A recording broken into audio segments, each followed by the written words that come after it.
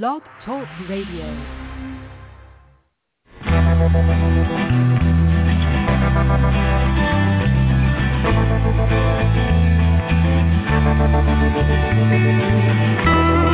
Stroll through the pictures, what I've left behind. Here once again,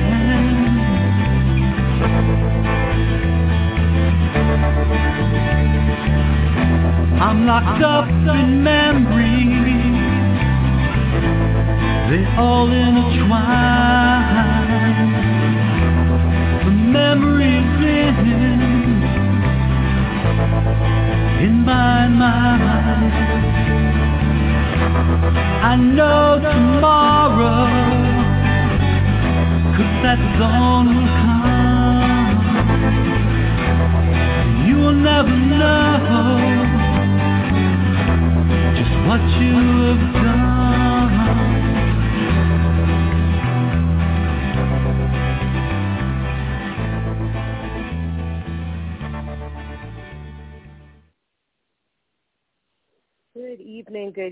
Good evening, everyone. This is your host tonight, Dr. Nancy, and we are on Stop Child Abuse Now, scan number 3334.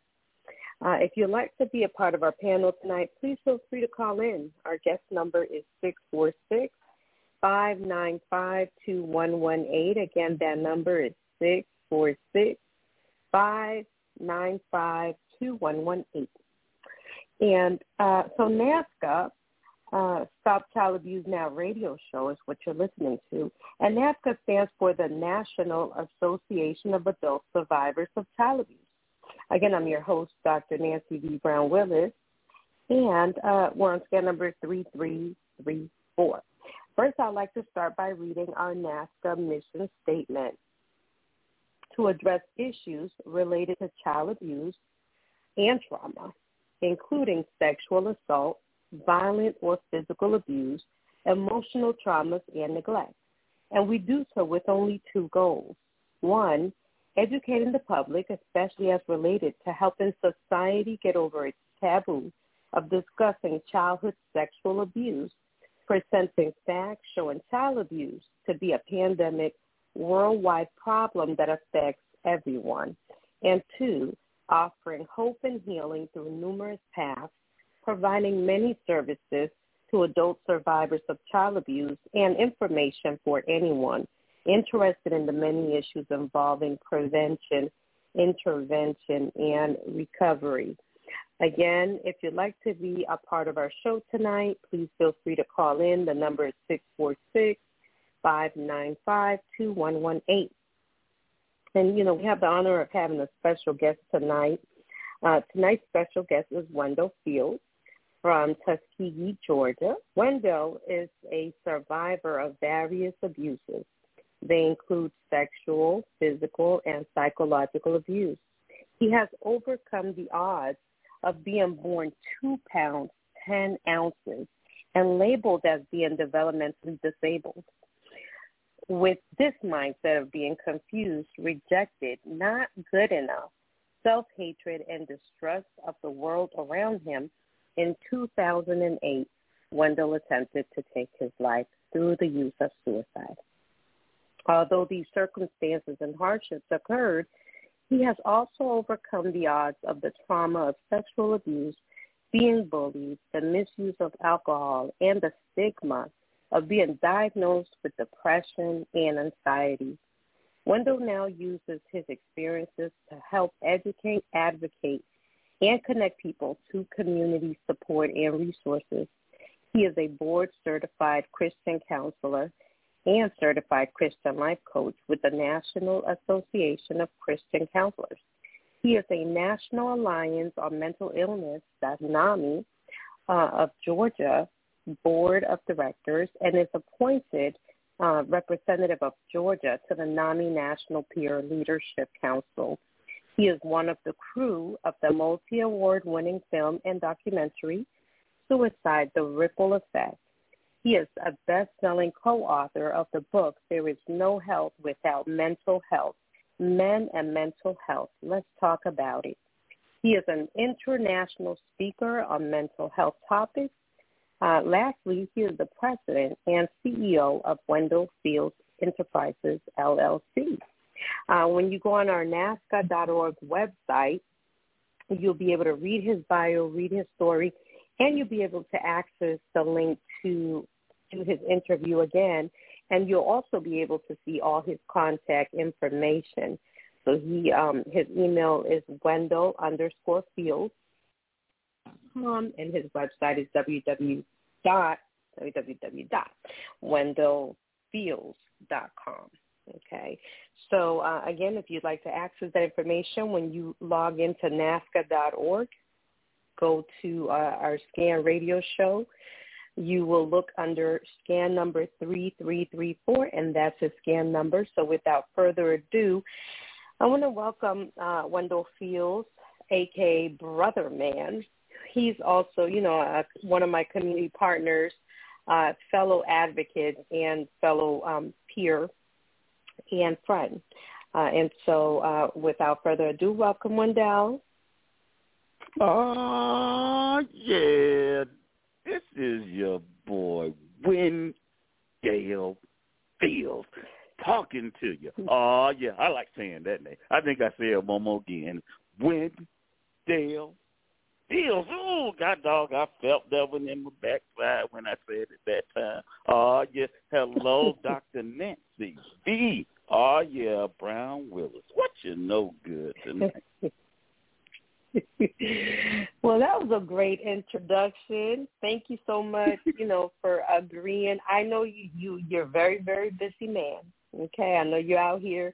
You got your cape on, and you're out here doing a lot of community service, a lot of community work, a lot of advocacy work, and there's so much work to be done. And so I've had the honor of, watching you in some of the work that you have been doing. And so it's an honor just to have you on tonight. And I think it's important for men to hear from men. A lot of times men don't come forward and share their stories, so men don't have a roadmap to follow and be able to say, well, I went through this, and they're stuck. But being able to say or see someone who's able to say, I went through this. This is how I went through all of this, and this is how I came out on the other side. If I could do it, you could do it too. And I think that you definitely are breathing hope into others, especially men, because men need it. Black, white, Asian, men who have been through abuse, you are definitely a good example of overcoming and surviving. Well, thank you. I appreciate that, and thank you for having me on your show. Thank you to the National Association of Adult Survivors of Child Abuse. Thank you for having me on here, and it's a serious topic. I had to break up it's serious, but I didn't want it to come in like, oh, it's going to be such a dreadful conversation. Out of the ashes, the brother man has came up, and he is surviving. Not only surviving, he is thriving, and he wants the brother men out there to know that there is hope, there is strength, and everything really is going to be all right. It really is, and it has taken me even to last night at church, and the my apostle Travis B. Jennings of the Harvest Tabernacle Church in Latonia, Georgia. That man has caused movement to be in my life, and even on last night, it was he was talking about thriving, but yet also he was talking about the last thing on the list was forgiveness. And last night I got even more freer with him teaching on the subject, with him talking about that big concept of forgiveness and how that it really does bring me peace with me forgiving those that I think have wronged me or caused me harm, or because in doing so, it has free. I feel like weights, literally, weights are off of me, and I can move freely through today, through tomorrow, through the future. And spirituality does work. My faith works, and I just encourage you and others who are listening, if they have the chance and if they will allow themselves again or for the first time, just know that your higher power is there and that it is here to help you get through each and everything. Now, for me, I'm a Christian, so my take on it is that Christ can do a whole lot of stuff. But see, I know that people are listening who might not believe in Christ, and they might believe in other things. But I'm telling you, for me, because there's different strokes for different folks, I can only say that my Lord and Savior, Jesus Christ, has done some marvelous things in my life that has aided in me overcoming the odds with the abuses that I have sustained. And I'm just telling y'all, it's so much. It's a lot. And once again, thank you so much for this opportunity. Amen. I'm a firm believer in that scripture, Philippians 1:6. He who started a good work, he will finish it. Mm-hmm. And so even though that work was started, like you said, from a place of ashes, where you're like, you see destruction, you see darkness, you're like, there is no way. God doesn't love me. There's no way. Mm-hmm. But look, because of what we went through, and look, he gives the biggest battles to his strongest soldiers. And it's the truth, Lord, because he knew we were going to take it from here and take it to there and carry that torch and pass it to the next. And everything that is going on now, even our connection or anyone that's on this call right now, we have 2 people listening at this time right now, on live, but who's in the room need to be in the room. They were meant to be in the room. So those people that are in connection with us, they were meant to be in connection with us, because God knows that we got that torch, and he knows that we're going to give it to the right person. Yeah. So we're going to pass it on to the right person, and we're not going to abuse it as we have grown and as God is still continuing to develop us. So I do, I love the fact that you guys are working on that area of forgiveness. So before we get into that, because we will come back to that in a little bit, I want to just start a little bit from the beginning. We do have some time, so I don't want to rush you through your story. So I know that you said that you're originally from Tuskegee, Georgia. Alabama. So how was that? Alabama.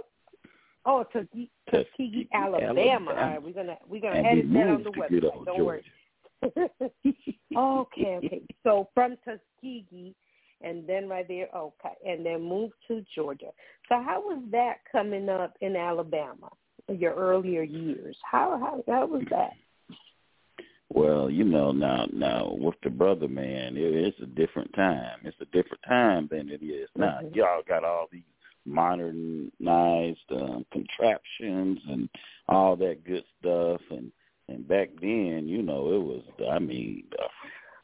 it was a different era. That's all I got to say about that. The typewriter was the word processor, and oh my, here it is. The brother man weighed 2 pounds 10 ounces at St.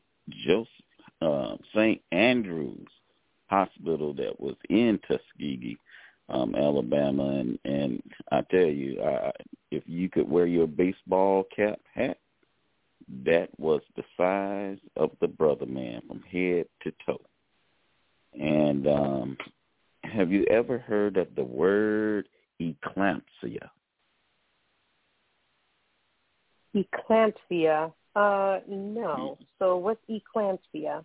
Eclampsia. I'm gonna look it up. I didn't say the clamps. I didn't say a sexually, sexually transmitted disease. No, because I heard of the clamps. I'm talking about eclampsia. That is when the mother has high blood pressure, and that high blood pressure is causing her to have seizures.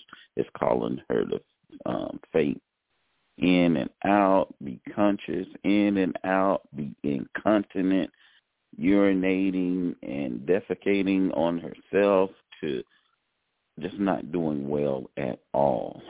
And that's, if you ever heard of fetal poisoning, that's what the doctor said that I was giving my mom.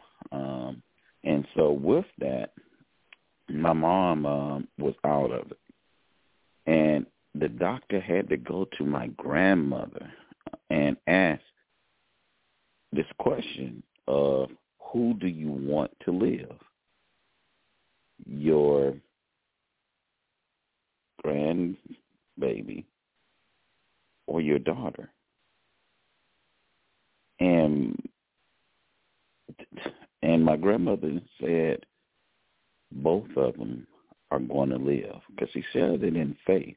And it ends up that that's what happened. Both of us came through.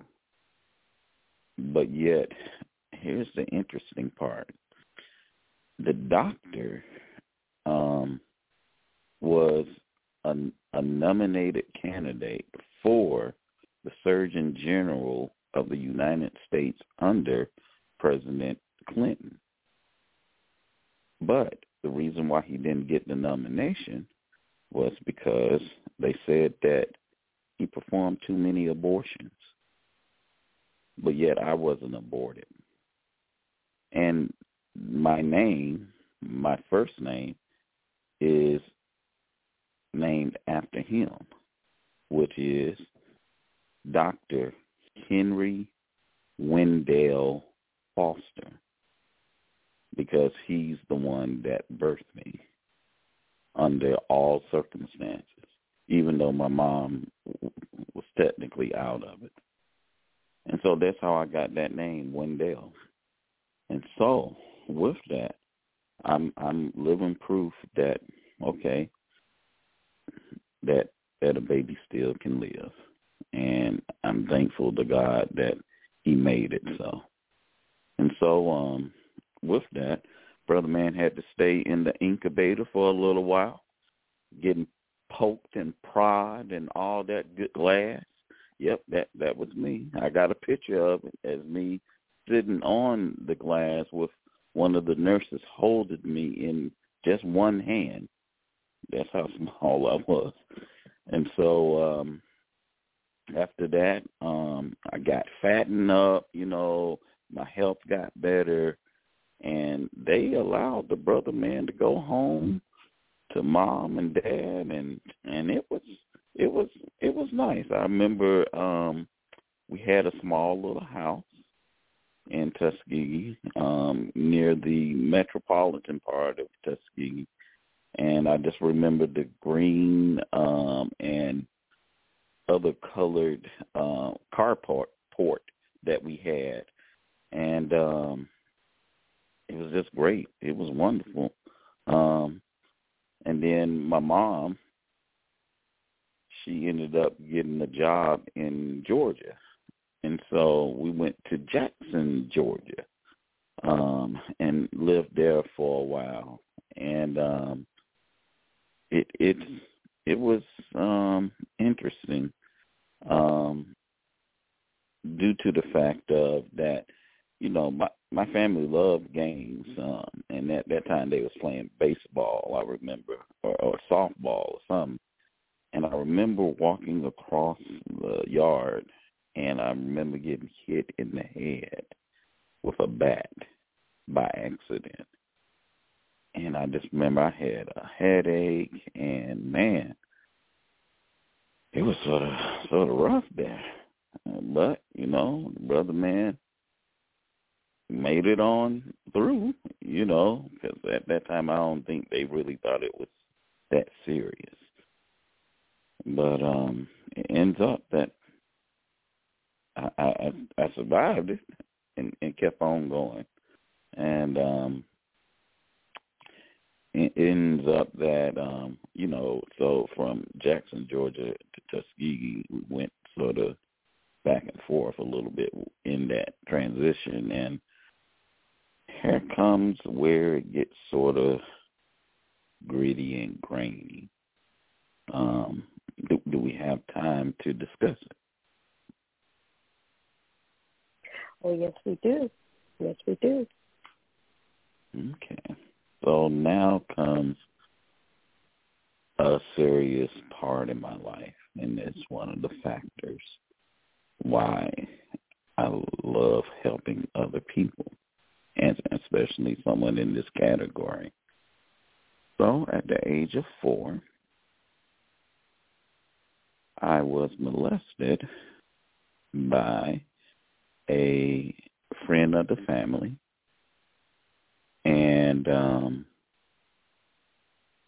it was sort of like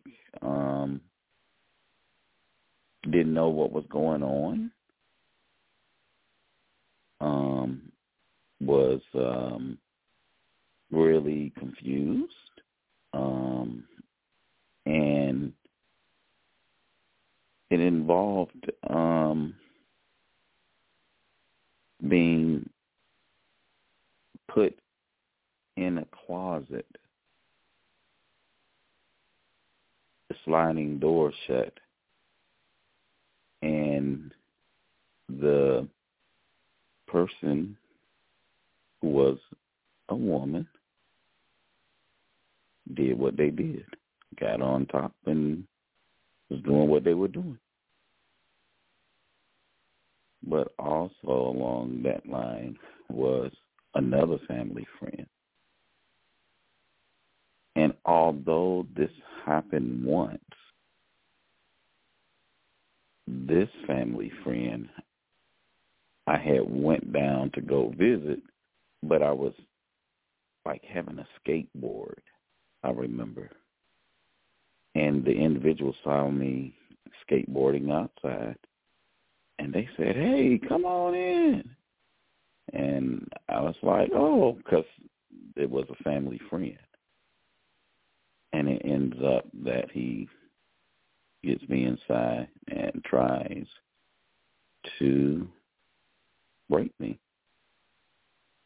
And I knew something was wrong. I knew that what the individual was trying to do was wrong. And it ends up that I had to with all say, because the door was open, and it was one of those old-time homes, I said, "I think someone is pulling up." And he's like, "No, no." And I said, "No, somebody's pulling up." And it scared him to the point where he got up, and that's where I got up myself and ran out the front door with my clothes halfway down. And what are you supposed to say? It was my mind. I was scared. I didn't know who to talk to, who to tell. And so I kept it to myself. I didn't go back down, away from the home. And I just kept it to myself for a long time. So, it caused my mind to be confused. Like, what's going on? And then, I started practicing the things that they taught. And it was just, I wasn't in a good space. It was rough. It was rough, Doc. It was rough. Wow. Wow. The first part, I just want to say thank you for sharing and for being transparent and for sharing your story. So sorry that you even had to experience that. That's horrible. It's very traumatic. So now, what happened with this family friend, the first one? Did you see her again? And then what happened with this male family friend? Did he continue coming around as if nothing happened? Like, what happened after that point? Well, the first one, I would see them, but I didn't, like, go away with them, if that makes sense. I would stay where the person could the parent could see me and be near them mainly almost all the time. The second individual, they would come around the house, but I didn't, come near them or anything. I stayed away from them. And if they saw me, on the street playing anything, and they told me to come here, I wouldn't come. I just would go back to the home, like run back to the home and stay there. And so it took a while for me to come back out and socialize, like, freely, juvenile, being jovial and everything, because that trust, it was gone. It was sort of like my whole concept of what is love was that concept that was forced on me. And so the innocence, the learning for yourself, all of that was taken away. And so I had been living, in this skewed type of thinking, and it was interesting to say the least. But yet we got to keep going on, Mm-hmm. Right. So the first abuser, she was pretty much gone, and then the second one tried to make little attempts in between to still get you or connect with you. Mhm. Mhm. Did you ever tell, like, one of your friends? Did you have any siblings? Yeah, I have an older sister, but I'd even tell her.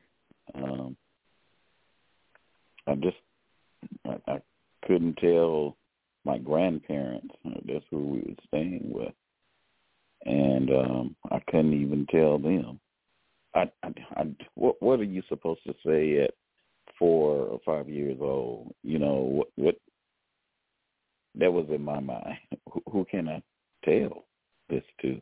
It wasn't until I was later in my teens that I actually told my mom. And when I say in my teens, I'm talking about 13, 14, when I told my mom about the situation that had occurred. When you told your mom, did your mom believe you? What was her take on you telling her? Did you tell her about both perpetrators? What was her take, and what did you tell her?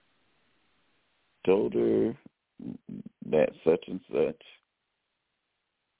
had sex with me, that such and such attempted to rape me at 14 years old. I told my mom at 14, but I told him that it was around 4 or 5, and I said I still can remember that.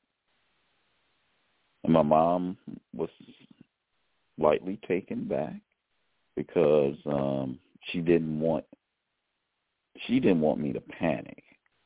And I knew that if she would have panicked, I would have panicked. And so she didn't want me to panic. So she stayed calm, and she was like, oh, I'm so sorry that happened to you. So here it is. I'm older,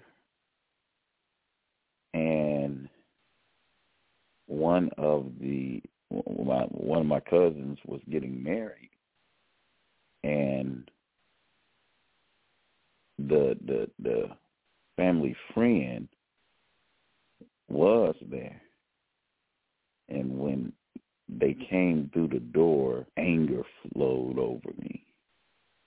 And I wanted to go hurt that individual for hurting me. Even though they were older than me, I wanted to hurt them bad. And I had to calm down. I think they say, hey, Wendell, you remember Tony? And I just remember cutting my eyes at him. And I said, yeah, I remember Tony. And it was like, yeah, I remember what you did to me. And I need to kick yo. Yeah, that's how I was feeling that particular night. But you know what? He went on. I went on. But I wanted to get him that night for what he had did to me. So the other person I didn't see, they went off to college and everything. So did you ever tell anyone outside of your mom about this other person, like to kind of pre-warn anyone, kind of blow up their spot, pre-warn? Because if he did that to you, he definitely, that's something that he's comfortable doing. Yeah, and there's some kids that don't remember. So a lot of times abusers do go after 3, 4, 5-year-olds. My granddaughter, she's 5 years old. And, I mean, when I went through my abuse, I was 5 years old. That 5-year-old is such a pivotal point because 4, you may not. 5, you will remember severe trauma, and it could really have a big effect on the brain. So did you ever think, like, let me just tell people who know him to start blowing up his spot, or let me just tell people who know him so that they can be aware that this is what he does, these are his tendencies. And at this point,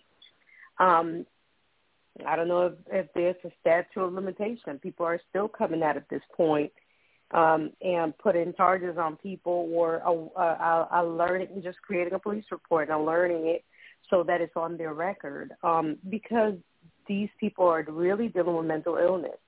Unfortunately, for me, my perpetrator is in Costa Rica.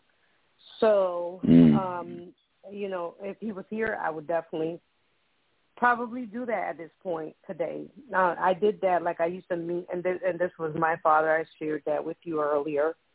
You know, there's people who he was dating, and I would just start telling them, like, oh, yeah, I went through this, and he did that. And then they would break up with him. And I was like, man, they got little kids. Like, girl, you don't know nothing about this man. You so in love. You don't know nothing about the deepness of this severity of this issue. You got your children, girl. You're about to mess up these children. And I would just blow up the spot, you know, because I felt like, you know what? I need to blow up the spot. This was when I was older, in probably my late 20s. But, you know, I don't know about statutes of limitation, but, you know, sometimes at this point, that person is going on and everybody's just keeping quiet and the perpetrator is moving on and they're perpetuating this abuse on so many people. And we don't know how to tell, and we don't know what's the right way to tell. It's so confusing. It's so confusing. I mean, what do you do? You're 4. I cannot even imagine. Number one, let me just tell you something, Wendell. Again, thank you for your transparency. And number 2, hey, you smart brother man. You's a smart little brother man. Let me tell you something. You's a smart brother man. Let me tell you, how would you think to say, I think I hear something. Somebody's coming. You outsmarting this fool at 4 years old. You're so smart. I wouldn't even, that was a good one, you know, to create a distraction for this fool to get up and pull himself together to move off so that you can run. Kids 4 and 5 don't, a lot of kids 4 and 5, they don't think like that. They just, I mean, adults sometimes are victims of this type of abuse, and they don't even think fast enough to create a distraction. For you to be at that age, man, you are definitely anointed and gifted, and you're built for this to help support other survivors. So I just want to, again, give your flowers in that area, because that was amazing. Before we continue, I want to make sure that I open up the mic. If anyone has a comment or a question, you are welcome to join us. And if anyone would like to call in, the number again is 646-595-2118. Tonight, our special guest is Wendell Fields. He is an advocate, a peer support, Christian life coach, a counselor. He's a lot of things. The list goes on. We only have a certain amount of space to put in here, the bio information, but he's a survivor of a lot of different forms of abuse, and he's walking us through. And so, again, if you would like to join in, I just opened up the mic, and I'm going to just let you guys come forth and ask or make a comment.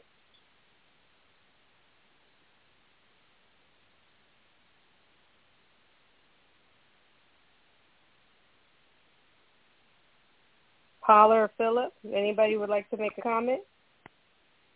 No. Hi. Okay, go ahead, Sorry, Philip, go ahead. first. Thank you, Paula. Go ahead, Philip. I don't have a comment. Go ahead.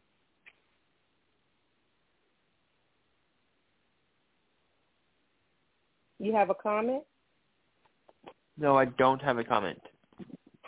Oh, you don't? Okay, go ahead. Go ahead, Paula. Thank you, Philip, for joining us. So we appreciate the support. Hi, how are you guys? Hey there, how are you? Hey, I'm Paula, and I have a question as far as comments, kind of both. When you're dealing with, I hear about the younger kids, even as teens. I guess what I'm trying to ask is, when you were talking about how you couldn't tell anybody, you felt like you couldn't, was it because you just really didn't have anybody to speak to, you didn't have the words for it, or what caused you to feel like you couldn't say anything? And I hear it a lot, and I didn't deal with abuse or any type of sexual abuse as a child, but as an adult, I've been in positions and I didn't say anything. And I did have reasons why I was, and it wasn't because I wasn't taught. I'm wondering, do you think it would have been easier had someone prepared you, like, you know, if anybody does this or put you in this position, you come to mommy and you let mommy know, or you know, because there are parents that do that, and the child or the adult or whoever, they still don't say anything. And I guess I wonder what is that? Because I've done it, and I know why I did it, why I didn't say anything, but it's like, what can be, or is there anything that can be done about that, to have the courage to go ahead and speak? Is making any sense? Oh, yeah. For me, it does. It's mainly like as you were saying about words, you don't have those words, but yet also you understand that this is a friend of the family, and they usually are always around. And so it's an unspoken language. That's the reason I was saying that I was staying more close to the adults. My grandfather, grandmother, more people who I was familiar with as far as family-wise, not outside of the family. And it's sort of like, well, who am I supposed to tell this to? And at that time, it wasn't like the rage or the modern thing to do was talk about, sexuality at that time. It was like you go outside and play, and you don't come in until maybe the street lights come on, those type of things, because it was just a different time and a different mindset, and people, I guess, would look at it as morally you're bad. And at that time, people believed that people could live on morals more than, what they were doing in secret.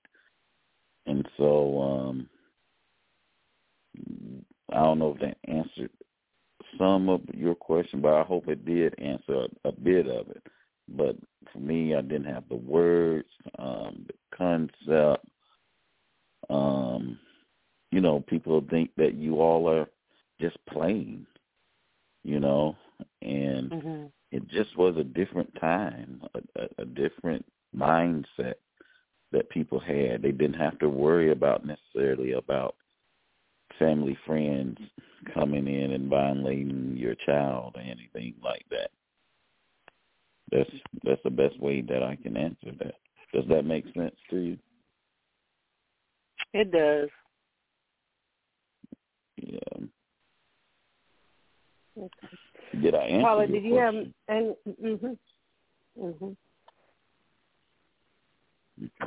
I'm sorry, say that again. He said, did he asked, did he answer your question? Yeah, I mean, I get that. I just, I do wonder.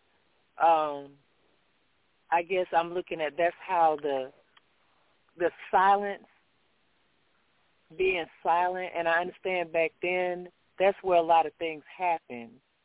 You had uncles, and you find out uncles and cousins and brothers, they did it, and it was like an unspoken thing. Like some people even knew, but it's like, oh, don't say nothing.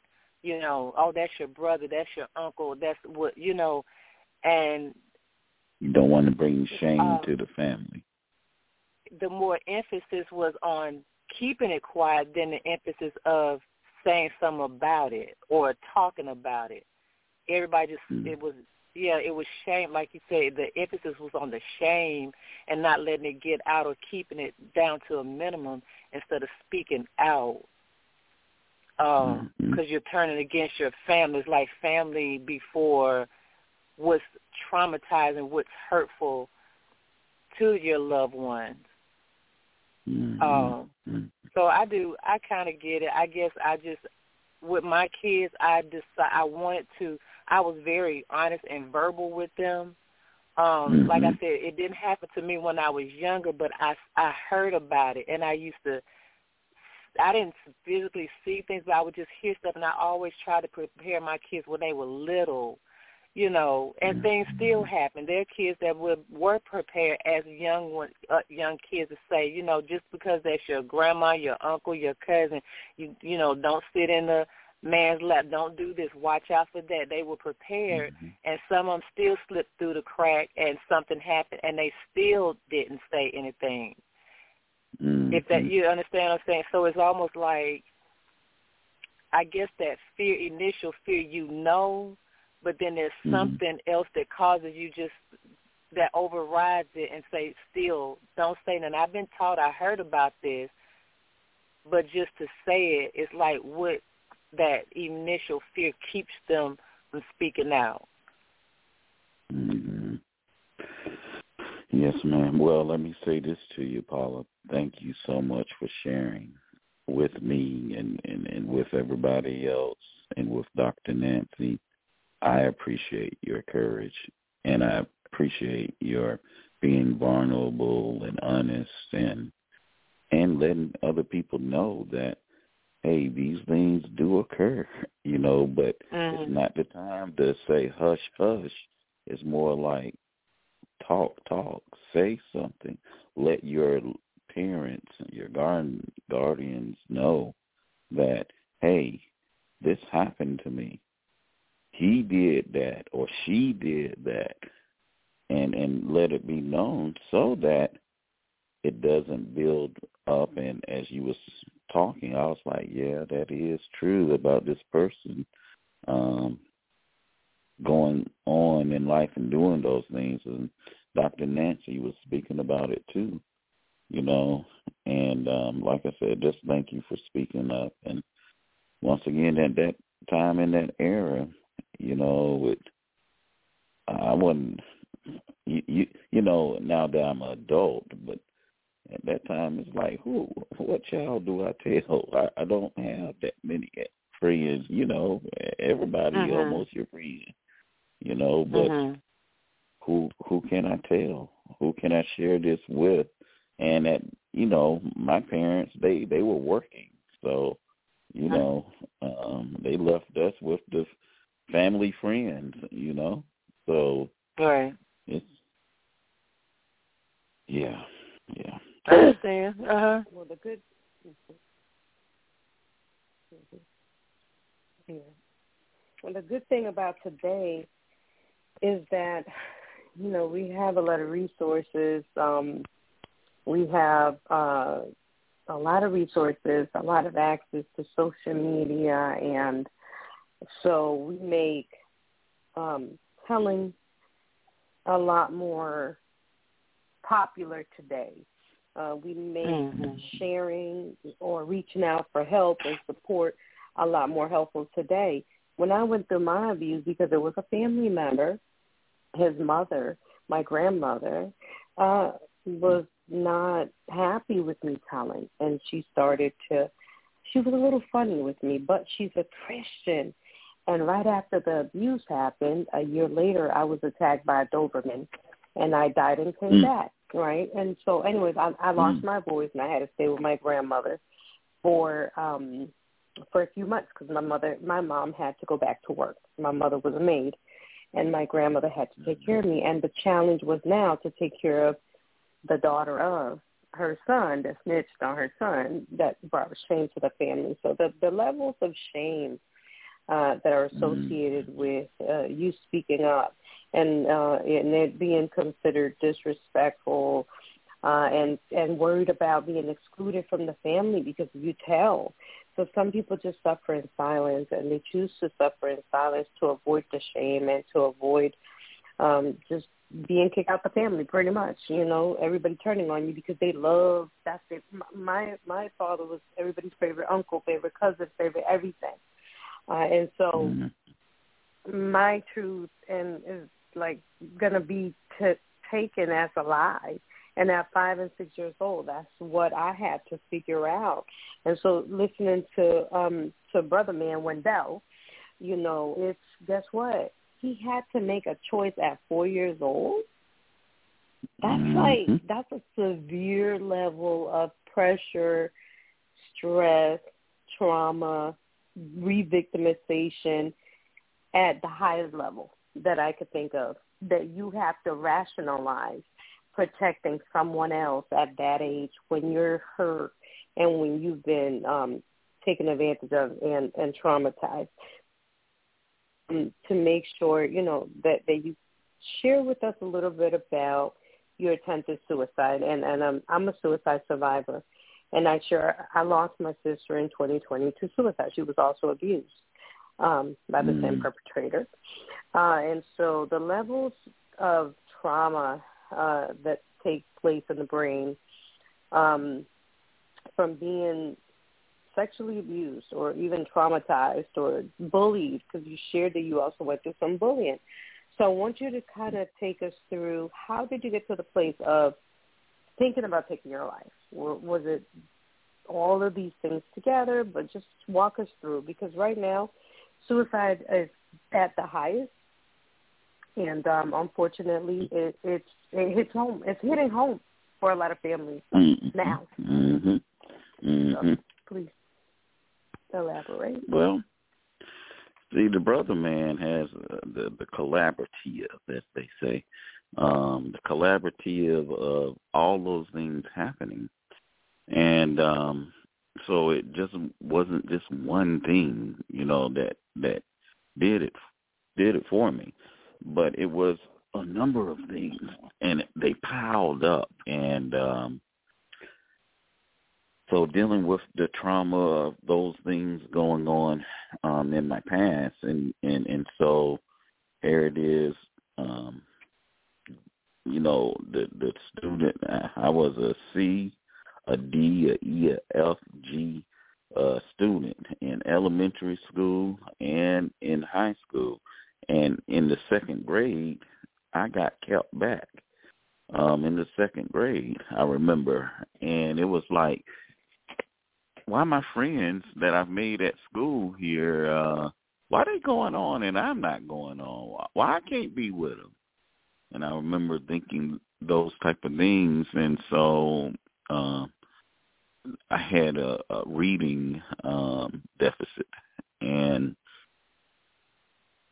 it was just a bad feeling, I just remember. And so it went into me going into overdrive and performing well in school, but yet it was still in result in those C's and D's and F's.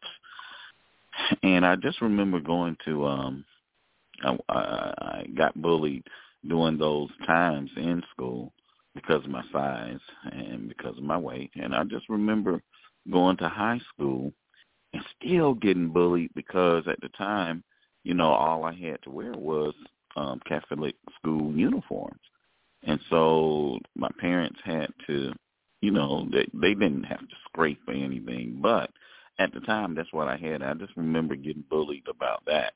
And when I got to high school, I was given an assignment in my biology class to do. And I just remembered, okay, I'm going to do this assignment. I'm going to get some grades up, and all of this. And I got up there, I plagiarized out of the book, y'all, and said it was my work. And the teacher read my report. She said, Wendell, come in. And I went over there proud of my little report that she had, was looking at it. And she said, say this word. And I couldn't say it. She said, what does this word mean, Wendell? And I couldn't tell her what it meant. She said, you get an F on this because I know you didn't even. And I was like, man, come on. And she said, I'm going to give you another chance. I'm going to give you the chance by letting you do it over. And I want you to get a dictionary and a thesaurus. And I want you to do this report over. So the brother man did that. And guess what? The brother man was able to get an A off that thing. What you say. Made the brother man feel out. That's right. The brother man was all happy and everything, and it caused him to want to go to college because I was making good grades, and at that time, my sister who had gone off to college, my parents would say, well, such and such, my sister, is good with books and with studying, and she's really good. She's smart. And then when it came to me, they would say, well, Wendell, he got common sense. And I was like, so I'm not as good as her? So, the brother man, when he got it made him like, I'm going to college, yeah. And I went to Tuskegee University. Oh, yeah. Them Golden Tigers. Oh, yeah, the Golden Tigers. Yeah, man. Oh, man, got up there. But I didn't go to school, to college, to get educated. Although I was going to study veterinary medicine, the great thing about it was that I could switch, and I switched to psychology because of my sister.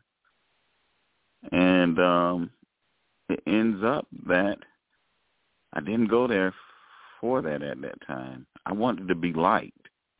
And that self-esteem issue and all that trauma that I had before, it started coming up, and I tried fraternities, I was drinking, I was partying. It ended up, you all, that I got kicked out of Tuskegee. And so I went to a all-Christian college. And, oh, man, my grades did shoot up then, y'all. What y'all talk about? A's, B's. Brother man had a couple of C's. But, oh, yeah. I had a hernia operation, and I couldn't recover. Go and ahead. they told me I had to go home. And the disappointment I felt, the shame I felt, just the low of the lowest.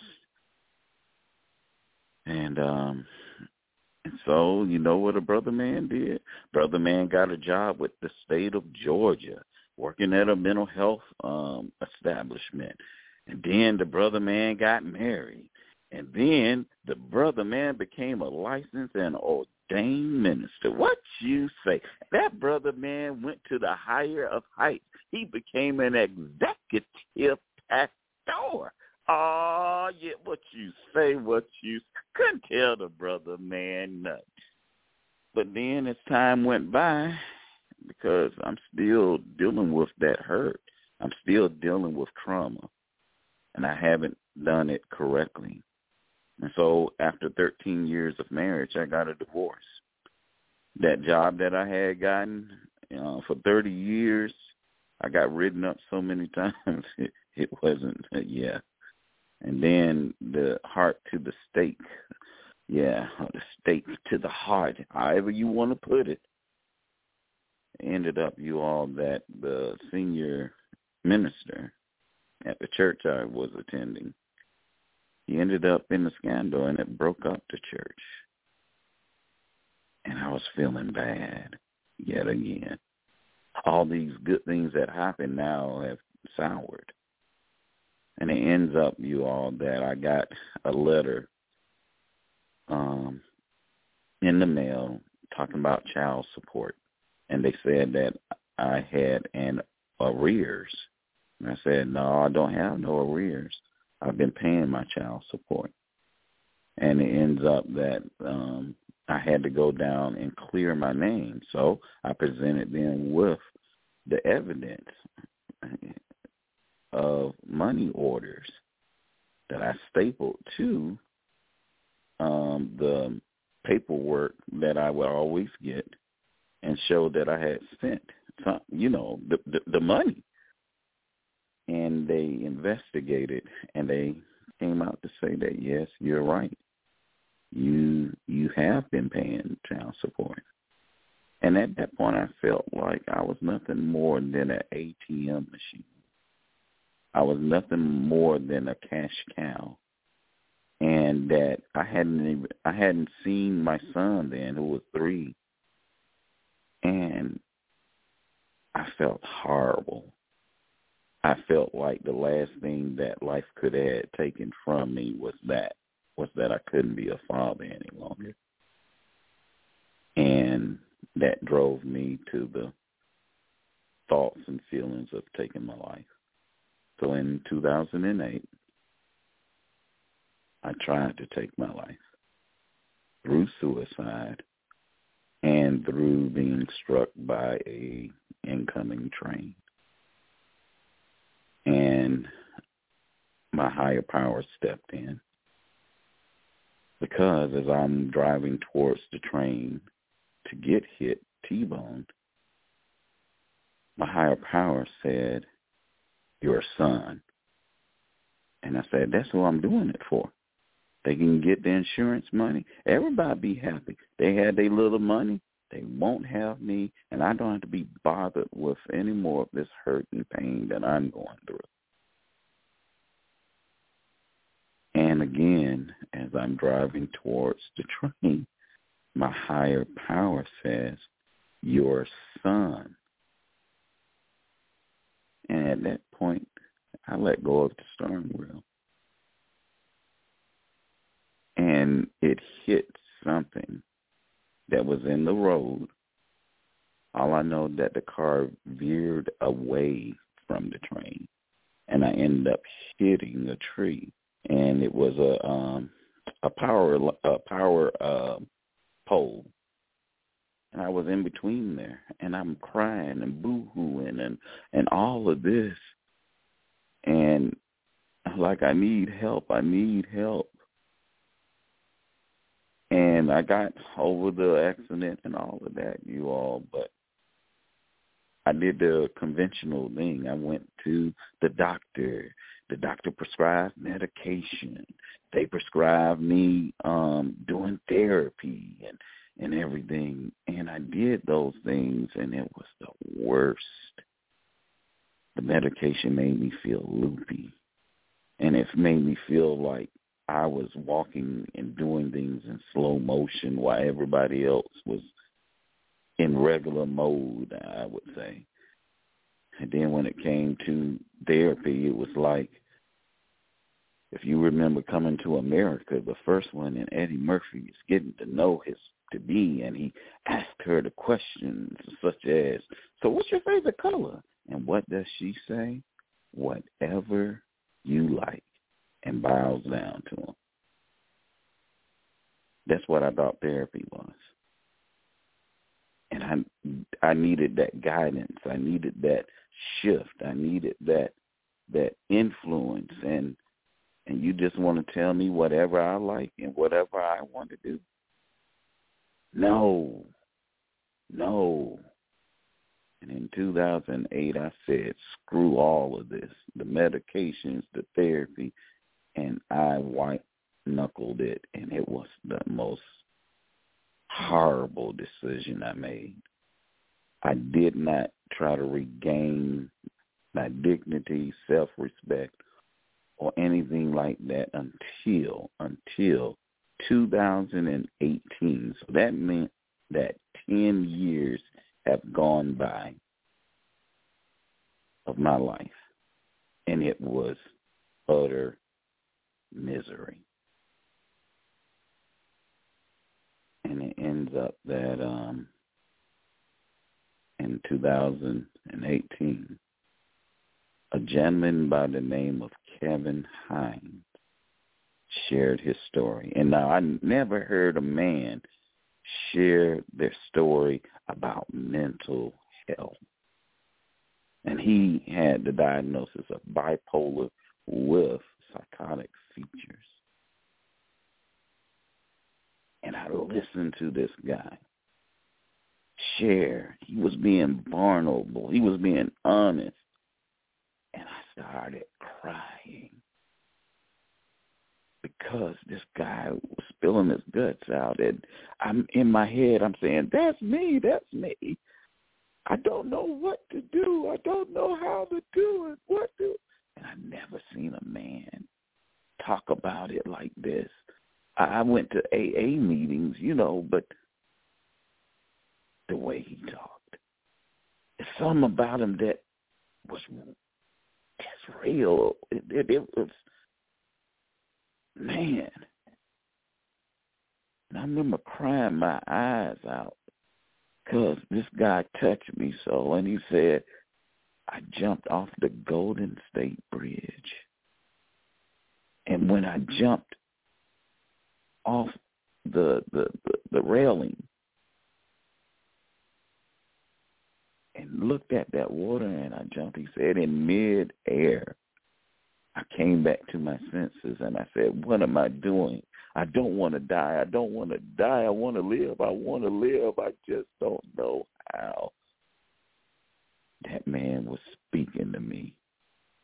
I wanted to live, y'all. I wanted to live. I wanted to live. I wanted to live. And it ended up that this guy said the words that jolted me and caused me to make movement in my life. I went up to him and I said, man, you saved my life, boo-hooing and crying. And he's like, who are you? You know? And he's like, what's your name, man? And I say, it's Wendell. And he's like, man, can I get with you? Can I get your number? And can we talk? And I was like, sure. But at that time, there was other people congratulate him and do well wishes and all this stuff. And like a thief in the night, like Nicodemus did, the brother man slipped away and was thinking that he would never, ever see him again. But he caused movement in my thinking. And after that, about 3 to 4 months later, this gentleman shows up at my job, and I work with the Behavior Health Link or the Georgia Crisis and Access Line. And he was doing a documentary on suicide, and he was talking about the different community resources and supports that was out there. And here it is, he shows up at my job because we're a crisis intervention type service. We're your 24/7, 365-day crisis intervention service for mental health, substance use, and developmental disabilities. And this guy shows up at my job to talk about what's being offered in the country. And he looked at me and he said, I know you. And I say, I know you too. He said, you told me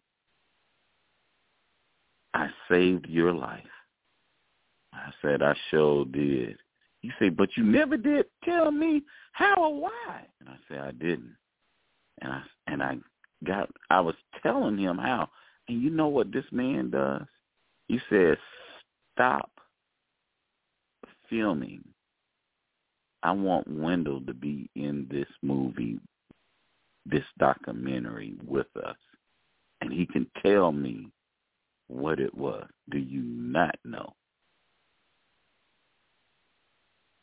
I got into this now multi-award winning documentary film on taking what has happened to you and turning it into positive things. And so that's the reason we called it suicide, the ripple effect. And whatever positive things you can do, it makes its rings as like a coin being tossed in the fountain, and it makes ripples. That's what that film is about, turning the negatives and making it a positive. And you all compelled me to make more movement, even to the point of one day my job performance went down, and my supervisor, she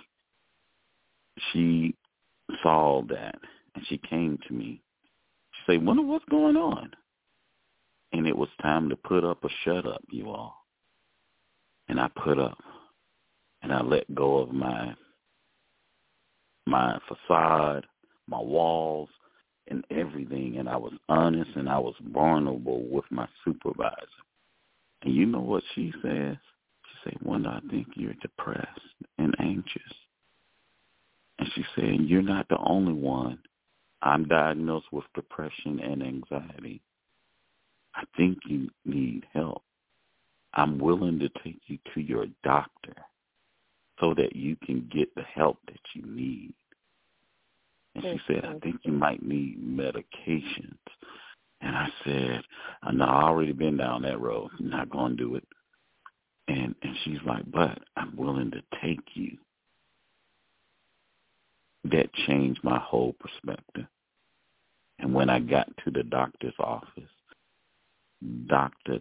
Thurman, he was the most empathetic, kind, caring doctor I've ever met.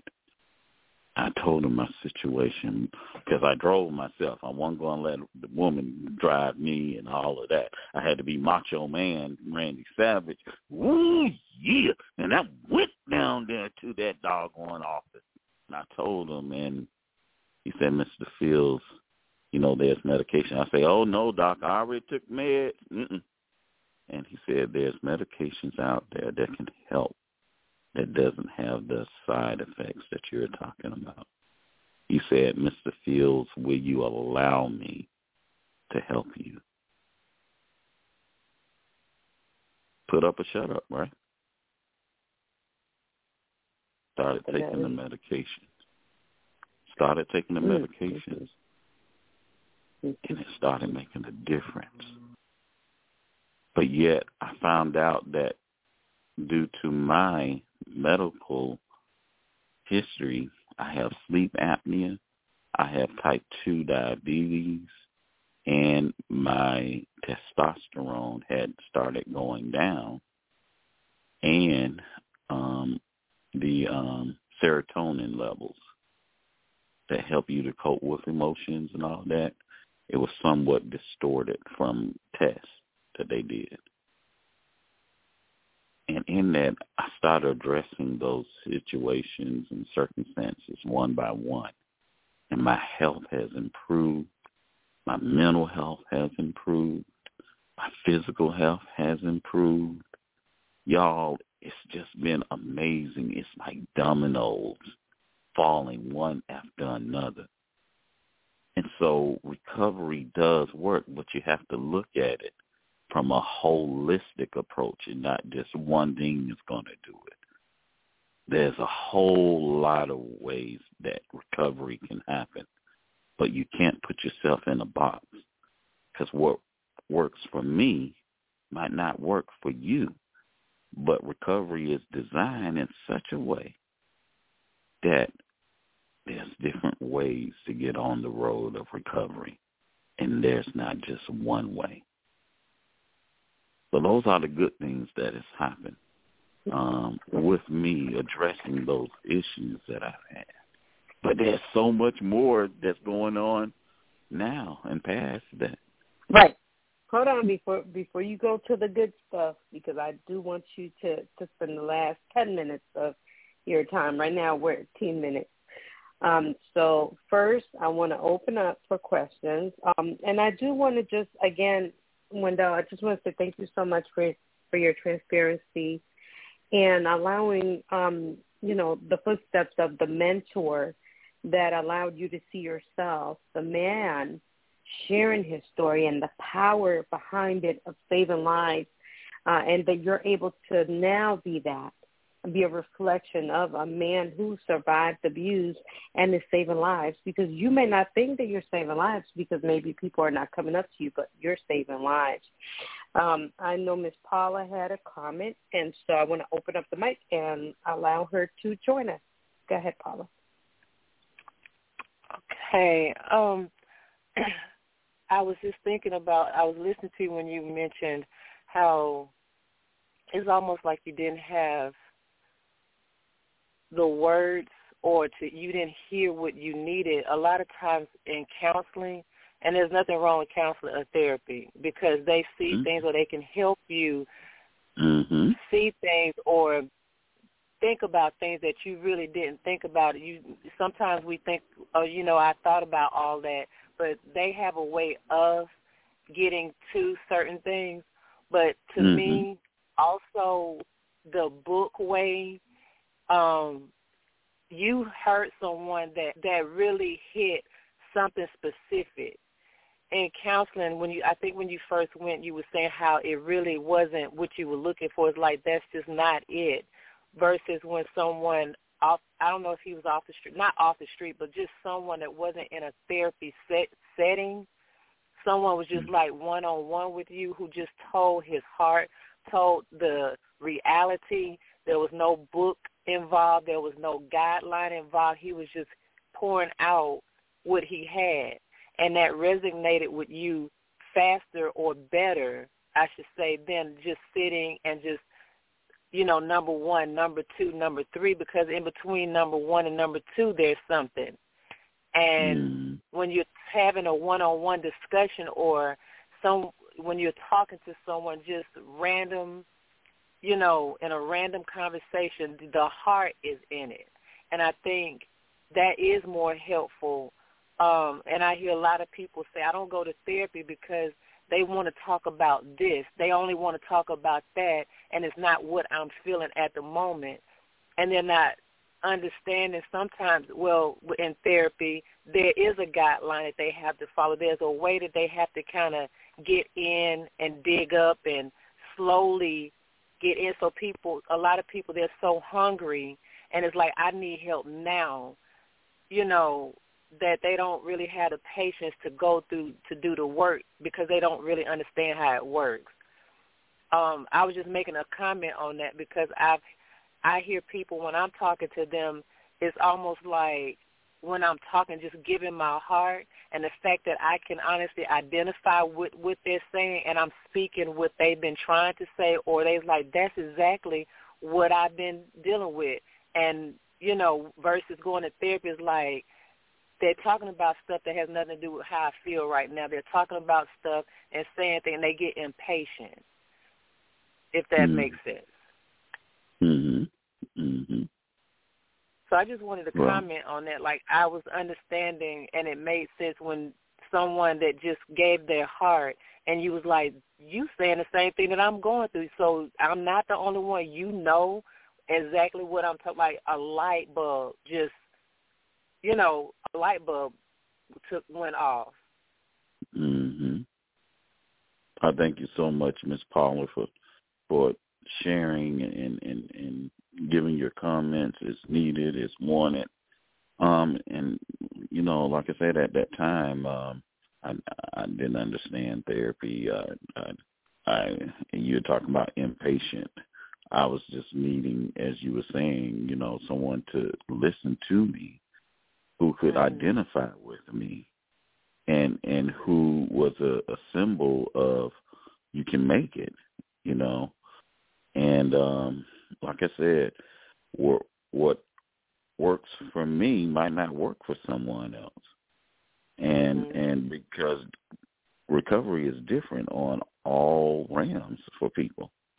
And so the main thing is to use what you have, what you understand, and keep on building, on it. And now, have I gone back to therapy? Yes.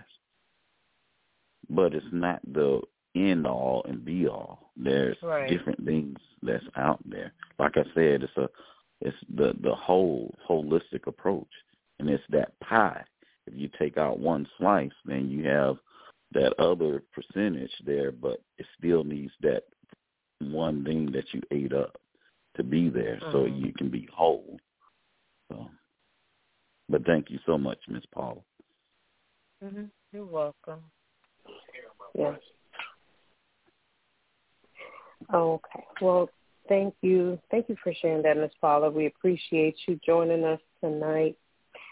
And thank you for answering her question, Mr. Wendell. That was perfectly said and addressed. You're right. Thank you. And thank you for your transparency. Thank you for being genuine. And thank you for following the leadership of your mentor. He definitely has taught you well. I even shed a little tear over here, and I don't shed no tears a lot of times. So trust me, I was like, I understand. So, that means you're doing God's work, and you're doing it well because you're reaching the hearts of the people. So you have 9 minutes, and I want to make sure that, we were able to hear from your story, your testimony, and I'm sure that was just touching the tip, just the tip, okay, because I know, trust me. within this time is not even enough time to really deal with your story. But I also want you to share some light on some of the things you're doing in the community today. I see here that you're board-certified Christian counselor, certified Christian life coach. You're National Association of Christian Counselors. You're with them. The NAMI, you're one of the board of directors and also appointed as a representative for Georgia, the NAMI National Peer Leadership Council, and just a whole bunch of different things. So if you can just kind of tell us where you're at today, that would be great. You got 8 minutes. All right. So now I'm a part of the Behavioral Health Link, or the Georgia Crisis and Access Line. And I work the GCAL part, which is the call center now. I used to go out and do the mobile crisis where we do face-to-face assessments.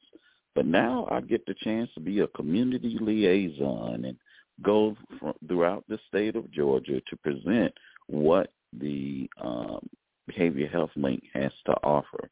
And once again, they are 24/7, 365-day crisis intervention service for your mental health situations, substance use situations, and developmental disability situations. And mainly in crisis, people want to take their lives, or overdosing, or various things that's going on. We help you. All you got to do is pick up the phone and dial 1-800-715-4225 or 988, and they will connect you with us and the services that we provide. And so I had gotten a promotion with that, and so now I'm the community liaison and letting people know about the services of the call center. And guess what? It's totally free. But also with that, ladies and gentlemen, I do work with NAMI. I do various programs that they have. One is In Our Own Voice, where I share my lived experience like I did tonight with groups of people that has mental health issues or don't have mental health issues. And I tell them my story about recovery, and it helps them to relate, to get hope, to get understanding, education, and learn how to advocate for themselves. And so I do those type of things, but also I've been doing engagements, speaking engagements, where I talk about mental health and substance use issues and try to help people to understand and how to connect with the community that they live in and know what's out there, the resources and the supports, because sometimes they don't know that and they feel alone. You're never alone. And guess what? Your crisis has no time limit schedule on it. Give the BHL a call. But NAMI got their number too now. Go to NAMI.org, NAMI.org, and it'll help you out too. And I'm working on a new book, co-author of a new book, and it's coming soon. And, man, all these good things are happening, ladies and gentlemen, all because I started working a recovery program. It's different strokes for different folks, but yet I haven't used alcohol in over 33 years. And not only that, I've been really working the program, and so much benefits, you all. I'm happy today, and I'm continuing learning about me, about what's my limits and what's my strengths. And that thing is working for me. The brother man is making it happen. And I encourage you today to make it happen. Thank you for sharing that. I definitely, that's amazing, to be able to take what you've been through in the past, some of the hurt, some of the pain, and to be able to help others and to let them know that they're not alone. I think that that's really, really important as far as, helping other survivors of child sexual abuse, trauma, depression, anxiety, and addiction. You were dealing with alcohol addiction and different areas that we can relate to. A lot of times the self-medicating. I know you also talked about, we only have 3 minutes, so I'm not going to go on with it, but my sister, when she passed away from suicide, she was under medication. I think it's really important to just be under the right medication. Some of the medications do cause thoughts of suicide, and you'll hear that in side effects. And so, being around people that know you and can tell, like, that is not who you are. You acting crazy, girl. Because I know when I was using the cannabis oil that I shared that with you, people who know me, they would have caught, like, girl, you acting crazy as hell. What are you on? Because what I was on was something that was mixed with something, what's given to this new generation to get them addicted. And it wasn't pure, it wasn't natural. It was making me act psycho and crazy. And so it's important to surround yourself with safe people who love you and know you. And, girl, I love you and I know you. And I know your quality. That's not you. You acting crazy. And be okay with, being supported. So we're down to about 2.5 minutes. I want you to just let people know how they can contact you for speaking engagements, or if they need to reach out for counseling services, support. Go ahead. All right. So they can get with the brother man at WendellFields.com. That's the website. Or you can get in contact with me by emailing me at Wendell, WENDELL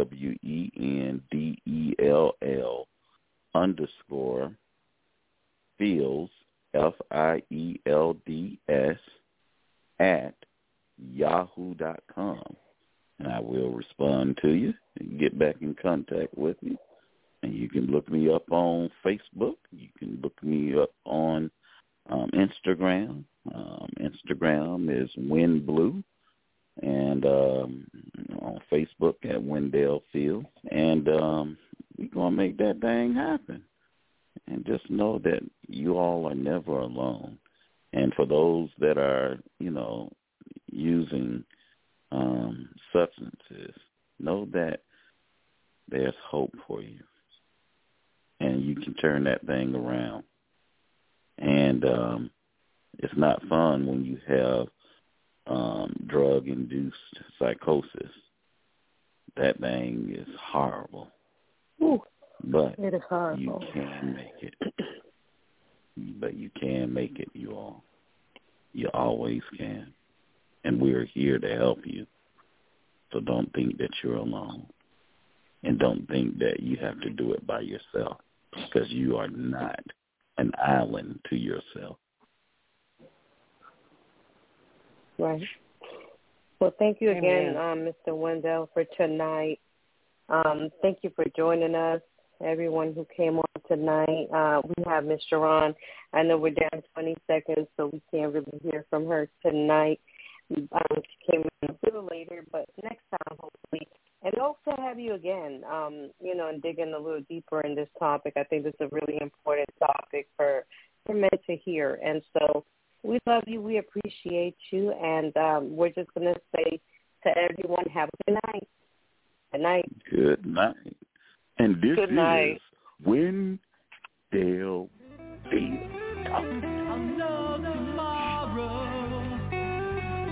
'cause that's gonna come. You are forgotten after all that you've done. I know tomorrow, that's gonna come.